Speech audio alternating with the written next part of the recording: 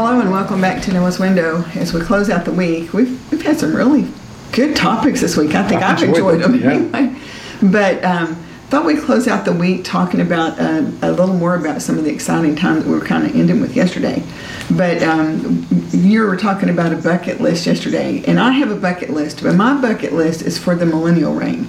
Because during the millennial reign, which comes at the end of the tribulation, when we come back with the Lord and He sets up His kingdom, we talked about that a little bit yesterday, and for 1,000 years Jesus is going to reign, but there's some really special things that will happen during that time, which is too many things to really cover, but one of the things is the curse is going to be lifted. And so, no weeds and thistles and all that kind of stuff, among other things. Satan's going to be chained up, so he's not bothering anybody. Right. Jesus is ruling, so everybody's going to behave, But anyway, let's read a little bit of the scripture that talks about that. And there's several places in the scripture that address it, but since in the one-year Bible we've been reading in Isaiah, we came across a section in Isaiah that's referring to. So in Isaiah chapter 11, jumping into verse 6, it says, "In that day," so we're talking about during that time, "In that day the wolf and the lamb will live together. The leopard will lie down with the baby goat. The calf and the yearling will be safe with the lion, and a little child will lead them all." What a picture to even think about that one. "The cow will graze near the bear. The cub and the calf will lie down together. The lion will eat hay like a cow." They're all going to be vegans. "The baby will play safely near the hole of a cobra. Yes, a little child will put its hand in a nest of deadly snakes without harm. Nothing will hurt or destroy in all my holy mountain. For as the waters fill the sea," and I love this last phrase too, "so the earth will be filled with people who know the Lord." Yeah. So, another place where you can go and read more about it, and there's several places in the scripture, but if you want to read more on the 1,000 years, you can go to Revelation chapter 20. There's a lot more details there too. But that's why my bucket list, because we're at the stage in life where there's some things I know I can never do. Yeah.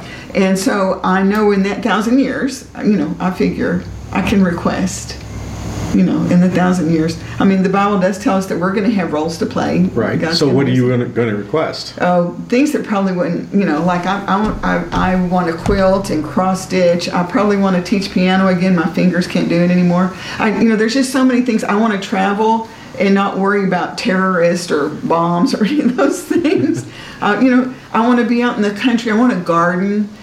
Which I've never been good at. There's a lot of those things I know time is ticking and I probably will never get to do on this side of eternity, but the millennial reign is just going to be a wonderful time. Well, it's interesting. We're going to live forever, and we know there's a city, New Jerusalem, which is I think oftentimes part of at least what the Bible refers to as heaven. But there is a 1,000-year period after the tribulation in which the world will be, and I know there's so much more here than this simple statement, but maybe this helps. The whole world will be much more like the Garden of Eden. Yes. Because if you go back to the Garden of Eden, there was no sin. Mm-hmm. God was fellowshipping with people. There were no curses, no problems. The animals all got along fine. So I'm not saying we'll all be in the Garden of Eden. I'm just saying it'll be kind of like a return to the way things were. Similar economy, a similar world experience. Right. So, people have asked me through the years, why this 1,000 years? If we're going to live forever, why is this 1,000-year period of time? And I'm sure that there are things that God has in mind that are way beyond my understanding, but I think I understand several things. Number one is there will be people who will live through the tribulation and live on into the 1,000-year period. And they will live on because they have accepted Christ during the tribulation period. So these will be believers. But they will have children. They will still be in their bodies that they came through the tribulation in. So they will have children. Right, procreate. And so at the end of the tribulation, we know that Satan is loosed at the end of the millennial reign, Satan is loosed briefly to be able to tempt those who have not yet made the decision. And then after that, he's bound forever. He's bound with a chain for those 1,000 years, but then he's bound forever in the lake of fire. Another reason that I find, at least I think that the millennium may be the case, there are those who believe in what's called a millennial Sabbath. It's a theory. Mm-hmm. It's not a doctrine. It's a theory. But we basically are coming to the end of 6,000 years of recorded Bible history. Mm-hmm. And so we know that the first week or all weeks really, but if you go back to the week of creation, there were 6 days, and then there was a day of rest, that seventh day. And there are those who say, well, when Peter wrote, a day is like 1,000 years, and 1,000 years is like a day. And there are those who say, well, that's where we draw this idea of a millennial Sabbath. 6,000 years of troubled history, 1,000 years for the world to be at rest. Yes. But here's to me the greatest reason for the millennium. I think God wants to show us what the world would have been like if sin had never come in. What his creation was meant to be. Right. Because all our experience that we have on the earth is a combination of looking at God's beauty and what God created, but it being troubled and tainted by sin and all the pain that's in the world. Well, this is God's way of saying, this is what I meant for things to be. Oh, it just makes me so excited. I so look forward to it. And 1,000 years is a long time. Now it's nothing compared to eternity, but it's a good chunk of time. And I love the fact that we can still be influencers on those that are born and grow up during that 1,000 years. So, we'll still be teachers and preachers and representing, I believe. So much to look forward to. I always, you and I talk about this, I always think something to look forward to. I know. And this is the ultimate.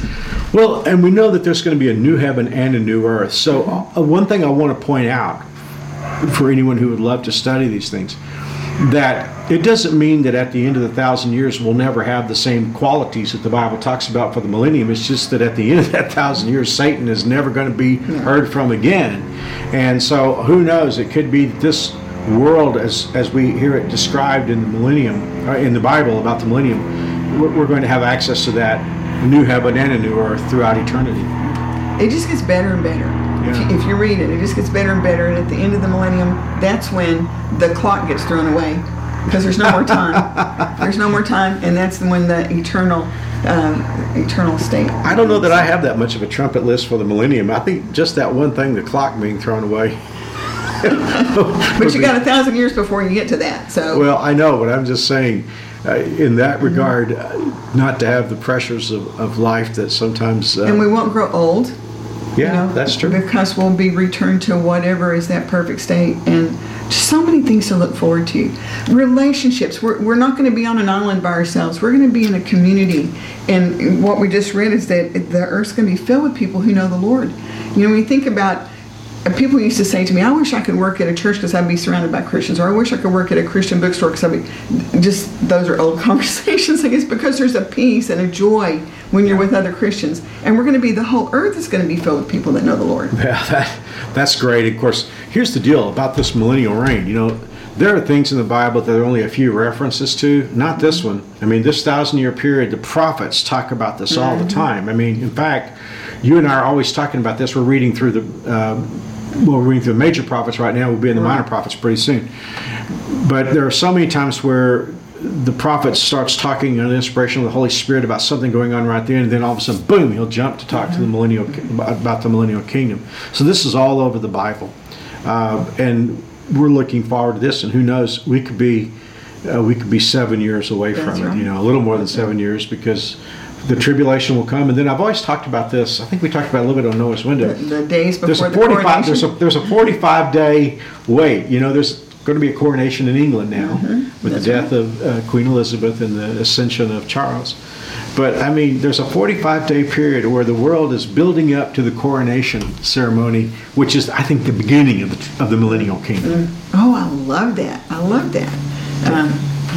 Getting ready for that coronation. I just want to be part of the road crew for that. Yes. For getting ready for that coronation, because we see, and I think we'll watch this in England, in Great Britain. We're going to see all this magnificence and splendor and all this build out that's going to happen to prepare the grounds for the coronation. Can you imagine what it's going to be like on a new earth?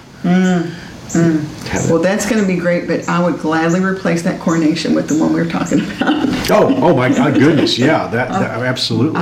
Because it's, as respectful as we are of Queen Elizabeth, but I mean, it can't compare to the coronation of Jesus Christ. So much to look forward to. Yeah. Well, today, Mark, would you pray for us? Father, this whole week on Noah's Window, as Mary Alice said, the theme has just kind of got us looking forward and looking to not just the things that are happening on the earth, and we do want to be good stewards and pay attention and use every opportunity, but Lord, your word tells us that the best is yet to come, and we're not headed for crisis and chaos. We're headed for glory because we know Jesus and not anything in ourselves. We do look forward to this reign, and Father, we celebrate your Son, Jesus Christ. He's King in our hearts and lives already. We look forward to the day when he reigns over all the universe as King of Kings and Lord of Lords. And it's in his holy name we pray. The name of Jesus. Amen. Amen. Well, we're at Friday. Got a big weekend coming up. We do. And in our series, Promised Land, we've been talking about journeying to that destiny that God has for us. How to have a comeback after a setback. That's what we're going to be talking about this week. And we all need that because we'll always have setbacks. But how do you have a comeback after you've had a setback? And how do you stay on the road? That's great. And so we would love to have you come on campus, but if not, we'd love to have you join us online. You can go to newspring.org and find the service there. And we're just looking forward to the weekend. That's right. And it's not long before a concert in the park. Excited about that, too. That's right, coming up, too. So much to look forward to. So much to look forward to. So we love you guys and appreciate you. And we'll see you next week. Thanks for joining us at our house. See you soon. God bless.